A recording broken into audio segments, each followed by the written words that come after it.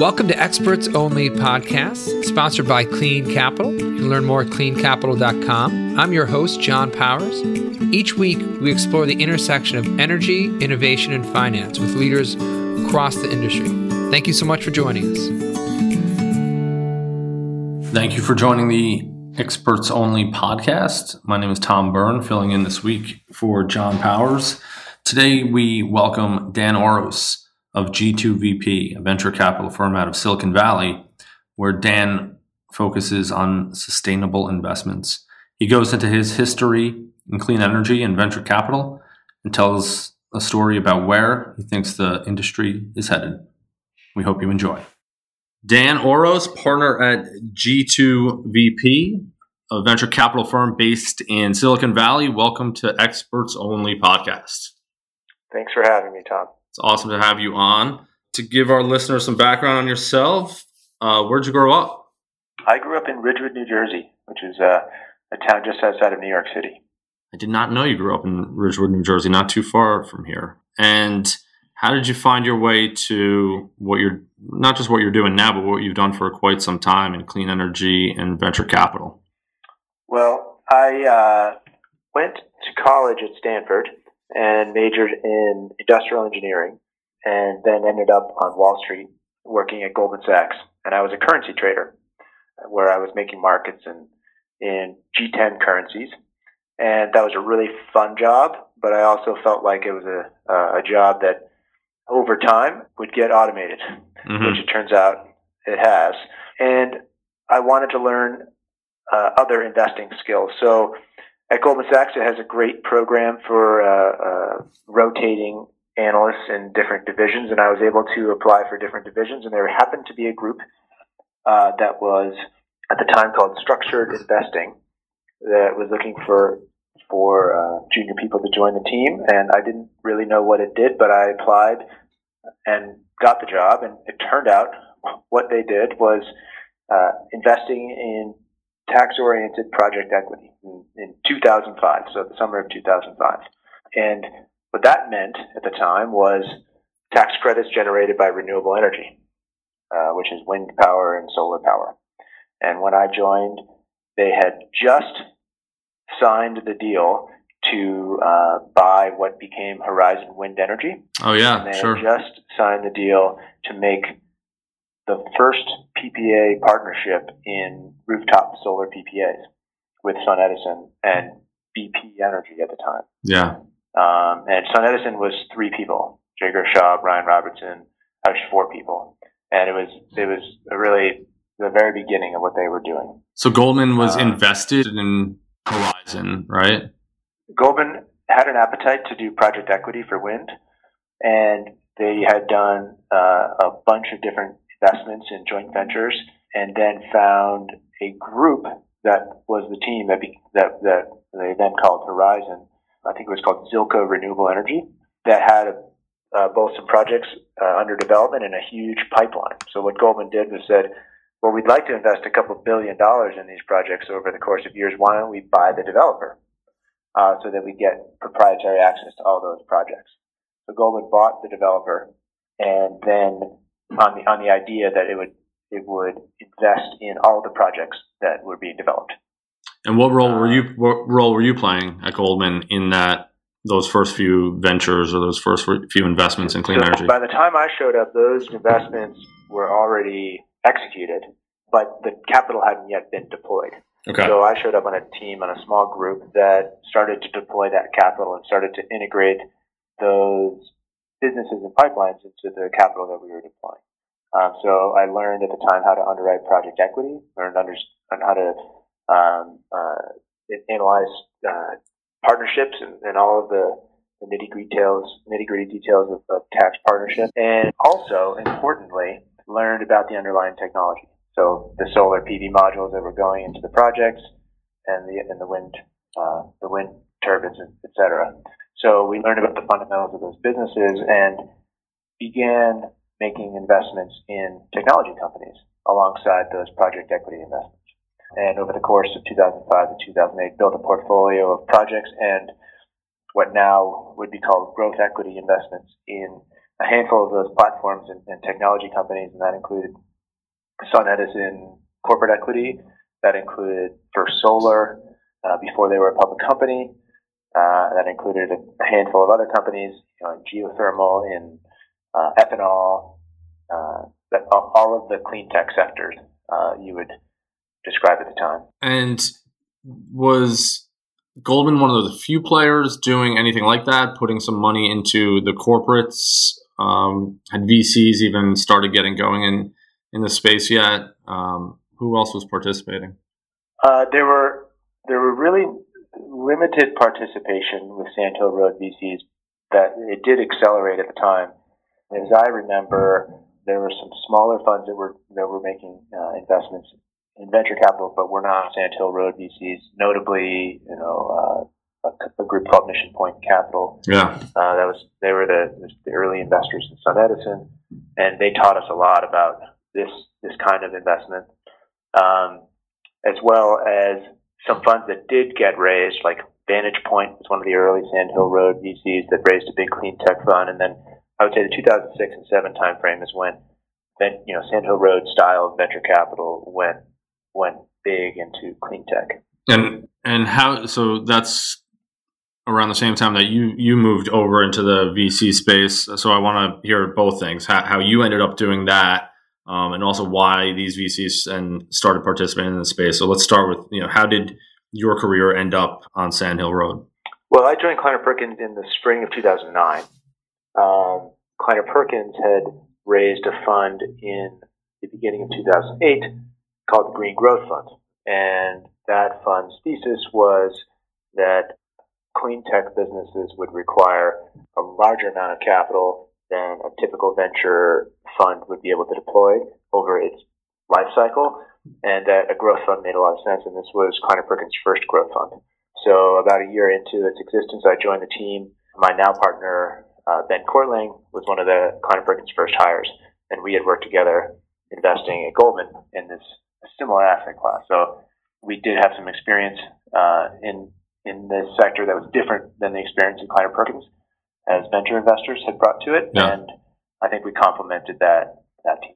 So VCs during this period of time, 06, 07, 08, 09, start participating in the space.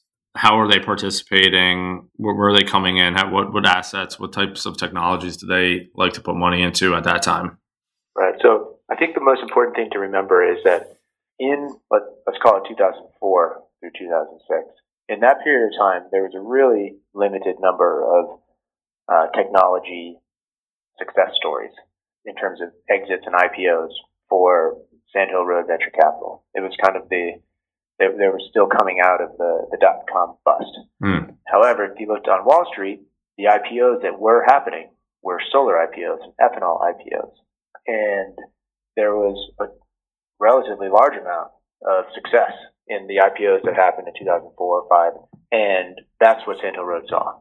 And if you're interested in going back into history, go look at the S1 for First Solar, or Suntech Power, the Chinese PV module, or SunPower. They were all rapidly growing, great margin profile businesses that look just like businesses that you'd want to fund as a venture investor. So that is what I think created the primordial soup of the clean tech boom and Silicon Valley's interest in it. They said, wait a minute, we're not in any of these clean tech IPOs. How do we get there? And that's why they built practices. And what years do you consider the boom? I would say 2007 through 2009 or 10. Got it. I think some of the valuations and success stories in terms of paper valuations lasted into the financial crisis and through the financial crisis. But by 2010 or 11, I think the solar in particular pricing was really getting challenged and margins collapsed and many of the business models fell apart. I even remember First Solar's public stock was north of I don't even remember the price, but it was very high. And then the financial crisis hit, and it and SunPower and probably a couple of others just came crashing down. And those were public companies. Yes, my recollection is something on the order of $20 to $25 billion market cap for those kinds of companies. Yeah. What was the Green Growth Fund? What was the investment thesis? What types of companies did you guys look for to invest in? So, at the time, clean tech, I think, was very focused on the idea that fossil energy and carbon intensive energy sources were going to get replaced by renewable or carbon free energy sources. So part of the thesis was let's go down the list of all of the different types of renewable and carbon free energy sources and find the winners in each of those sectors and try to invest in those winners. And that was a part of the thesis. And then as you continue to analyze the changes that were going on, and again, this is still mostly focused on energy, you'd see other areas like smart grid emerging, and the idea that using digital technology to transform and make the power grid more efficient was also very interesting and fit right into a clean tech mandate, so we would look at that.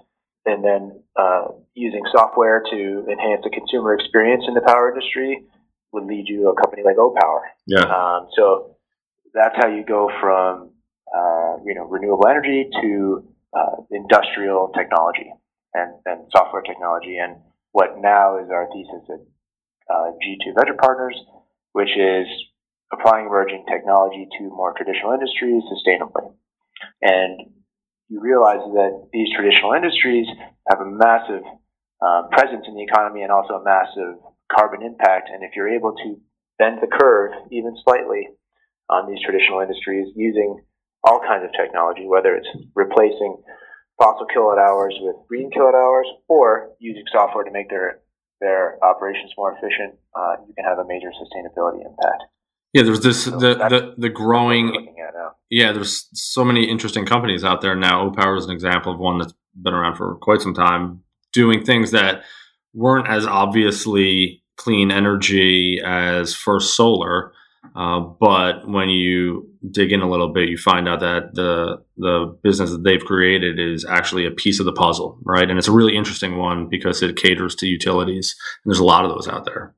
And it's also important to remember, as an investor, you can't forget the fundamentals that you're looking for really excellent businesses, right? And the early days of the clean tech boom, there were a handful of very excellent businesses that were growing rapidly. And that's where the initial returns came from. So over time, you want to continue identifying where there are areas of technology disruption and then identifying where startups, whether they're venture-backed or not venture-backed, are creating and growing excellent businesses. Yeah.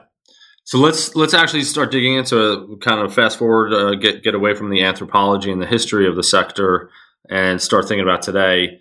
What is the VC landscape today like in clean energy?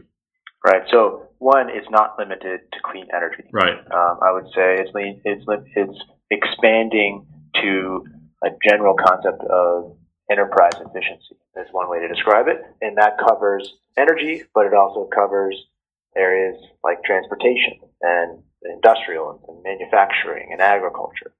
And so the investment lens has broadened to those different sectors. The other thing that you're seeing in those different sectors is a convergence of trends.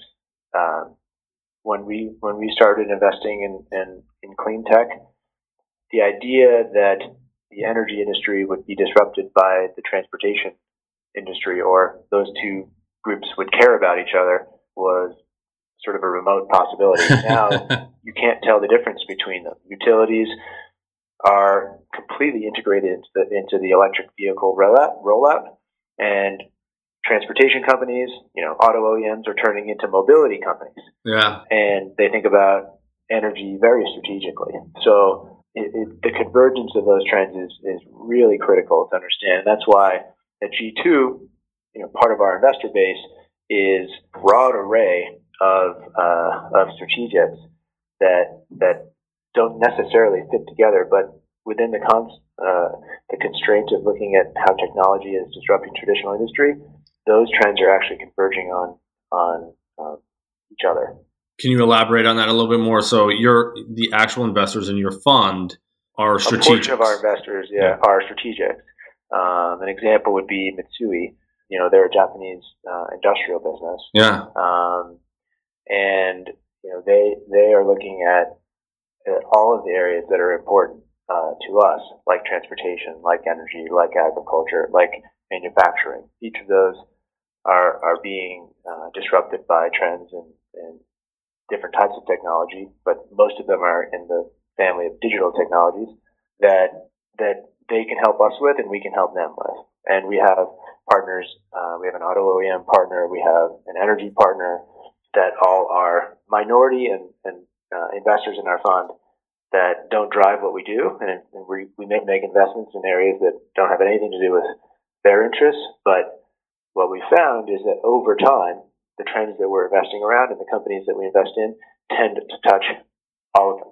Yeah, and it's a way for them to keep a pulse on the more innovative companies and the more innovative business models that are out there. Right.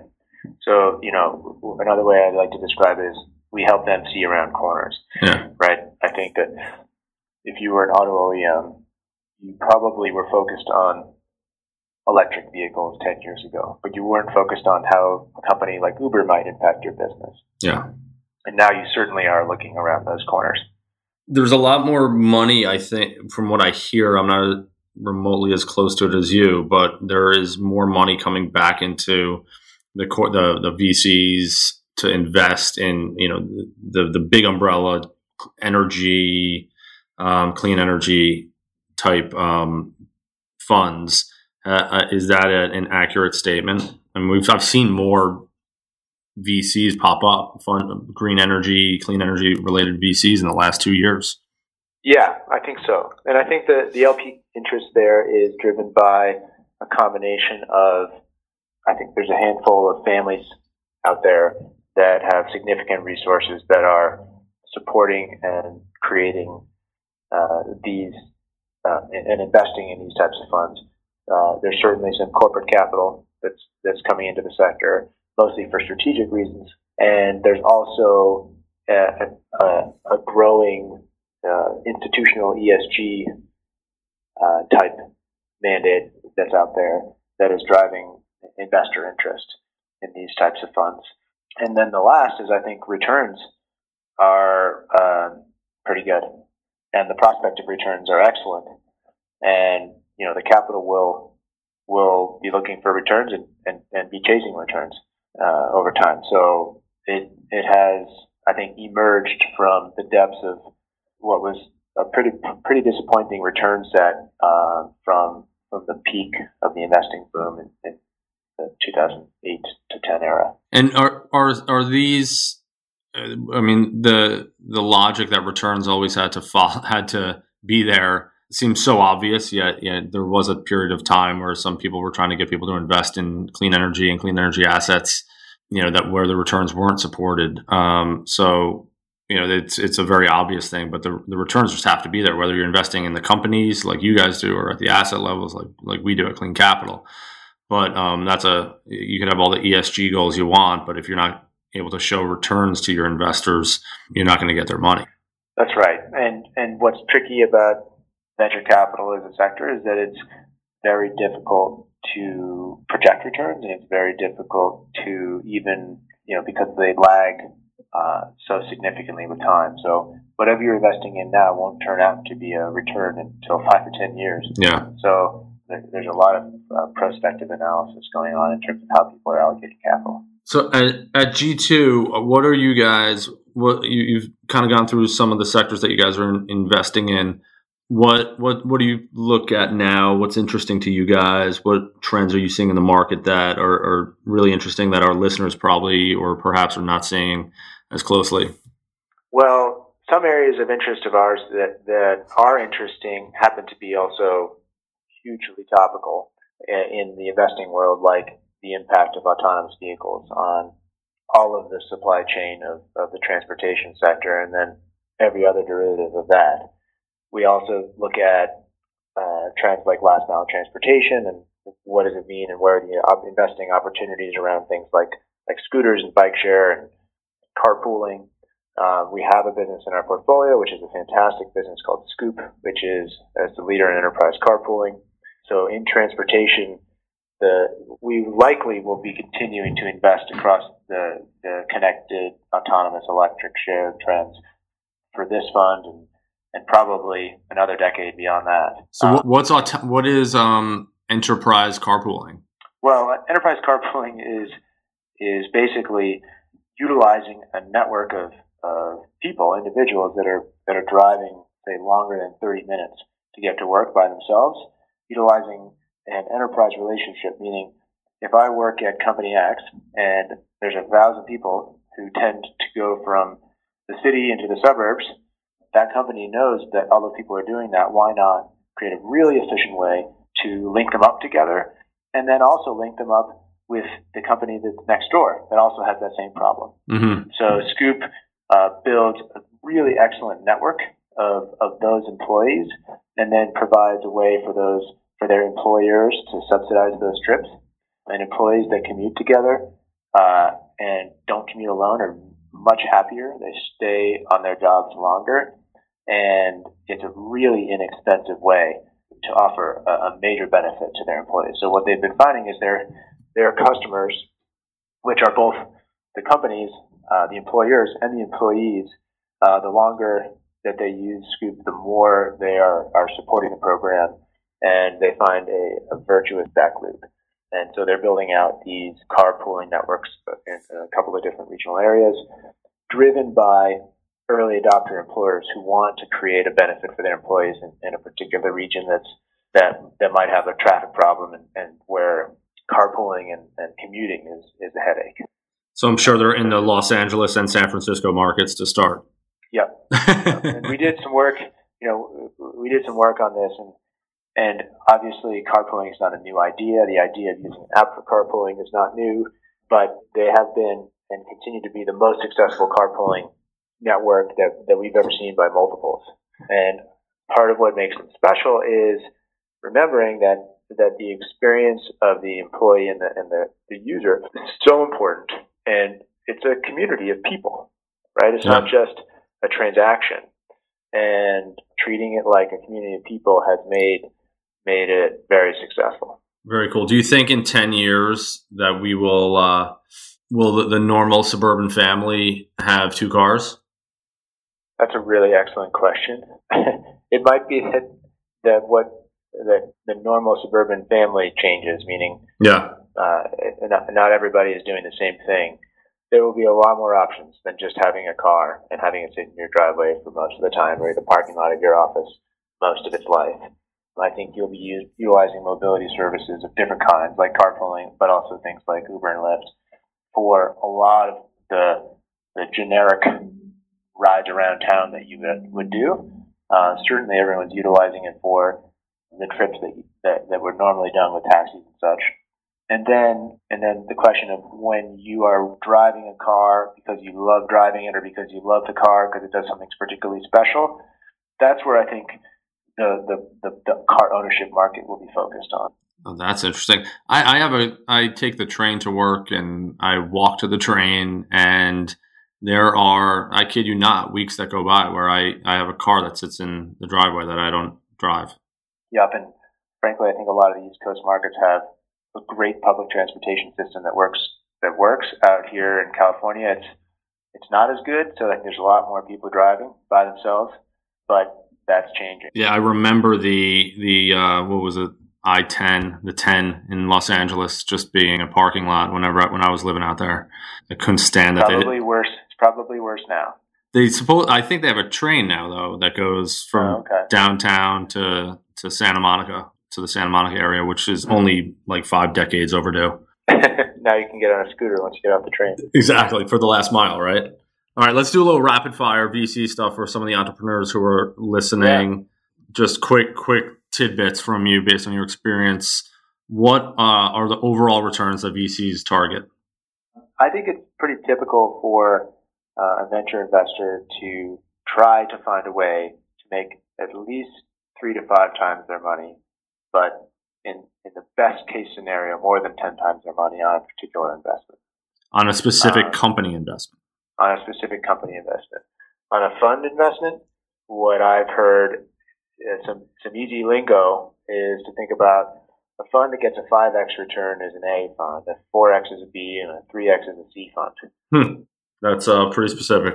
How many companies, when you're investing, do you expect to succeed versus fail? Well, when we're investing, our investing lens is, I would say, late growth, late venture, early growth. So rather than a seed or Series A investor, we're looking for most of our companies to at least not fail, right? And then a minority of them to succeed, and hopefully several of them to succeed spectacularly. What's that? So then throw some of your colleagues under the bus who are doing the early stage and Series A investments. What's going through their heads? How many do they think, if they make 50 investments, how many do they realistically think will succeed? And I'm just speaking generically. I think they're probably expecting half of them to not succeed, right? In some way or another. But that's not that. Investing involves taking risk. Risk is what makes opportunities. That's what generates return. And you need to be doing things that are not obvious, things that are hard, and to generate outsized returns. That's where it comes from. If things are obvious and easy to understand, then your valuation will be high, and your expectation of future return will be relatively low. Right. So that's the business. Why do these companies fail? The easiest explanation of why a company fails is that their product or technology doesn't work at all. That's one of them. And when we invest, we look to at least have gotten through that risk. Yeah. The next is that they're not able to scale revenue and margin at the same pace as scaling their operating expense, and which then causes them to need to continue to raise and burn a lot of capital before they truly get to a place where their customers are driving revenue growth and margin. They can spend their margin from the customers to reinvest in growth. So, in that case, it's execution and timing that matters a lot. If you start with a product that is in demand and is great, but companies that have 20 employees are very different than companies with 100 employees are very different than companies with 500 employees. Yeah. And going through that growth cycle is very challenging on a execution basis, meaning you need to hire people, and organizations go through stages where you know everybody and there's no such thing as middle management, and then you add management layers and you add decision processes and you add external factors that you don't have any control over, and smart people can have great ideas and great products and still fail. How many deals do you see versus actually invest in? I think our ratio is probably in the 2 to 5%. Meaning, for every deal we do, we look at least 20 and maybe multiples of that. And how many deals? We're making 4 to 6 investments in a year, and we're looking at hundreds. Yeah. And how many of those are just getting the pitch deck versus actually sitting down, understanding the business? In my head, I have some of those metrics, but we'll get hundreds and hundreds of pitch decks. We'll look hard and really engage with, I would say, many dozens of companies, and then get down to real work on a dozen or two companies before we make those investments.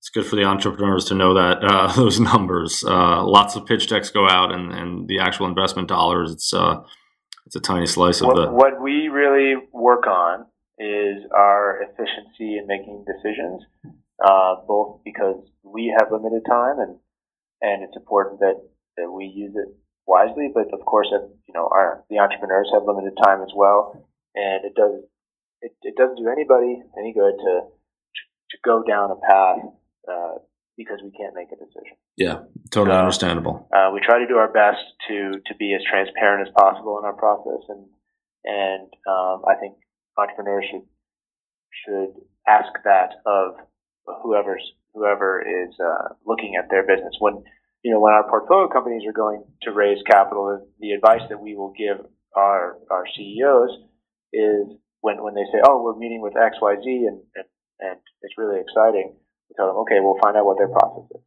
Yeah. What are they going to ask of you, and when can they provide information about how they're thinking?" And that type of conversation can drive a much higher satisfaction interaction. Yeah, and for an entrepreneur, the importance of not spending too much time fundraising is a 1-to-1 ratio of what, are you spending time fundraising or are you spending it on growing the business? Right. Now, that said, finding the right investor is hard, and that means you need to meet a lot of different people and a lot of different firms to get there. Yeah. So it is one of those work-intensive activities and time-intensive activities that you just have to invest in. Yeah. All right, we're winding down here. Last question. I'm going to ask you to speculate a little bit here. VCs have to imagine a world that does not exist today. What do you envision in 5 to 10 years in energy, sustainability, whatever? It's an open-ended question. Well, what I'm really focused on right now is in the industrial workplace. I'll use the word industrial with some liberal definition of industrial. But just imagine places where a lot of people work, and they're typically going to sit at a computer somewhere. They're emailing people and various software tools to design stuff, to procure stuff, to make stuff. And it's been that workflow and that interaction environment has been the same for probably about 15 or 20 years.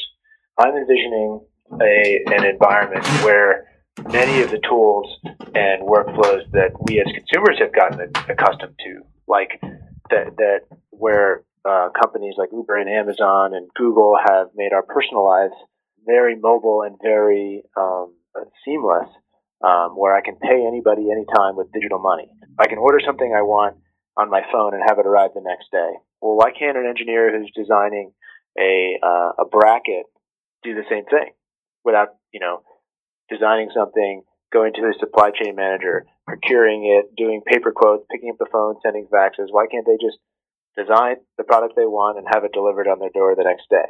So I'm envisioning an industrial environment where those types of technologies are deployed, and services that are created around those technologies are ubiquitous around the workflows that drive the industrial economy. So it's not a typical way of looking at the future, but I think we're going to look back and say, oh wow, it was obvious that type of future should exist, and it's going to exist, and there's going to be some big businesses that support that built over time, hopefully in our portfolio. We shall come back in 5 years and do this podcast again and see if you proved correct. Let's do it. All right, Dan Oros, partner at G2 Venture Partners. Thank you so much for joining the Experts Only podcast. Thank you, Tom. Thank you, Dan Oros, for a wonderful conversation. We hope everyone enjoyed it. Thank you to our producers, Lauren Glickman and Emily Connor. And thank you to our listeners for coming back to Clean Capital's Experts Only podcast. Be sure to go to iTunes and give a review. We'll see you next time.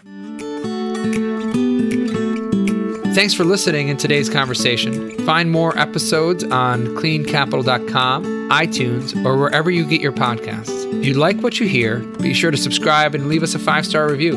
We look forward to continuing our conversation on energy, innovation, and finance with you.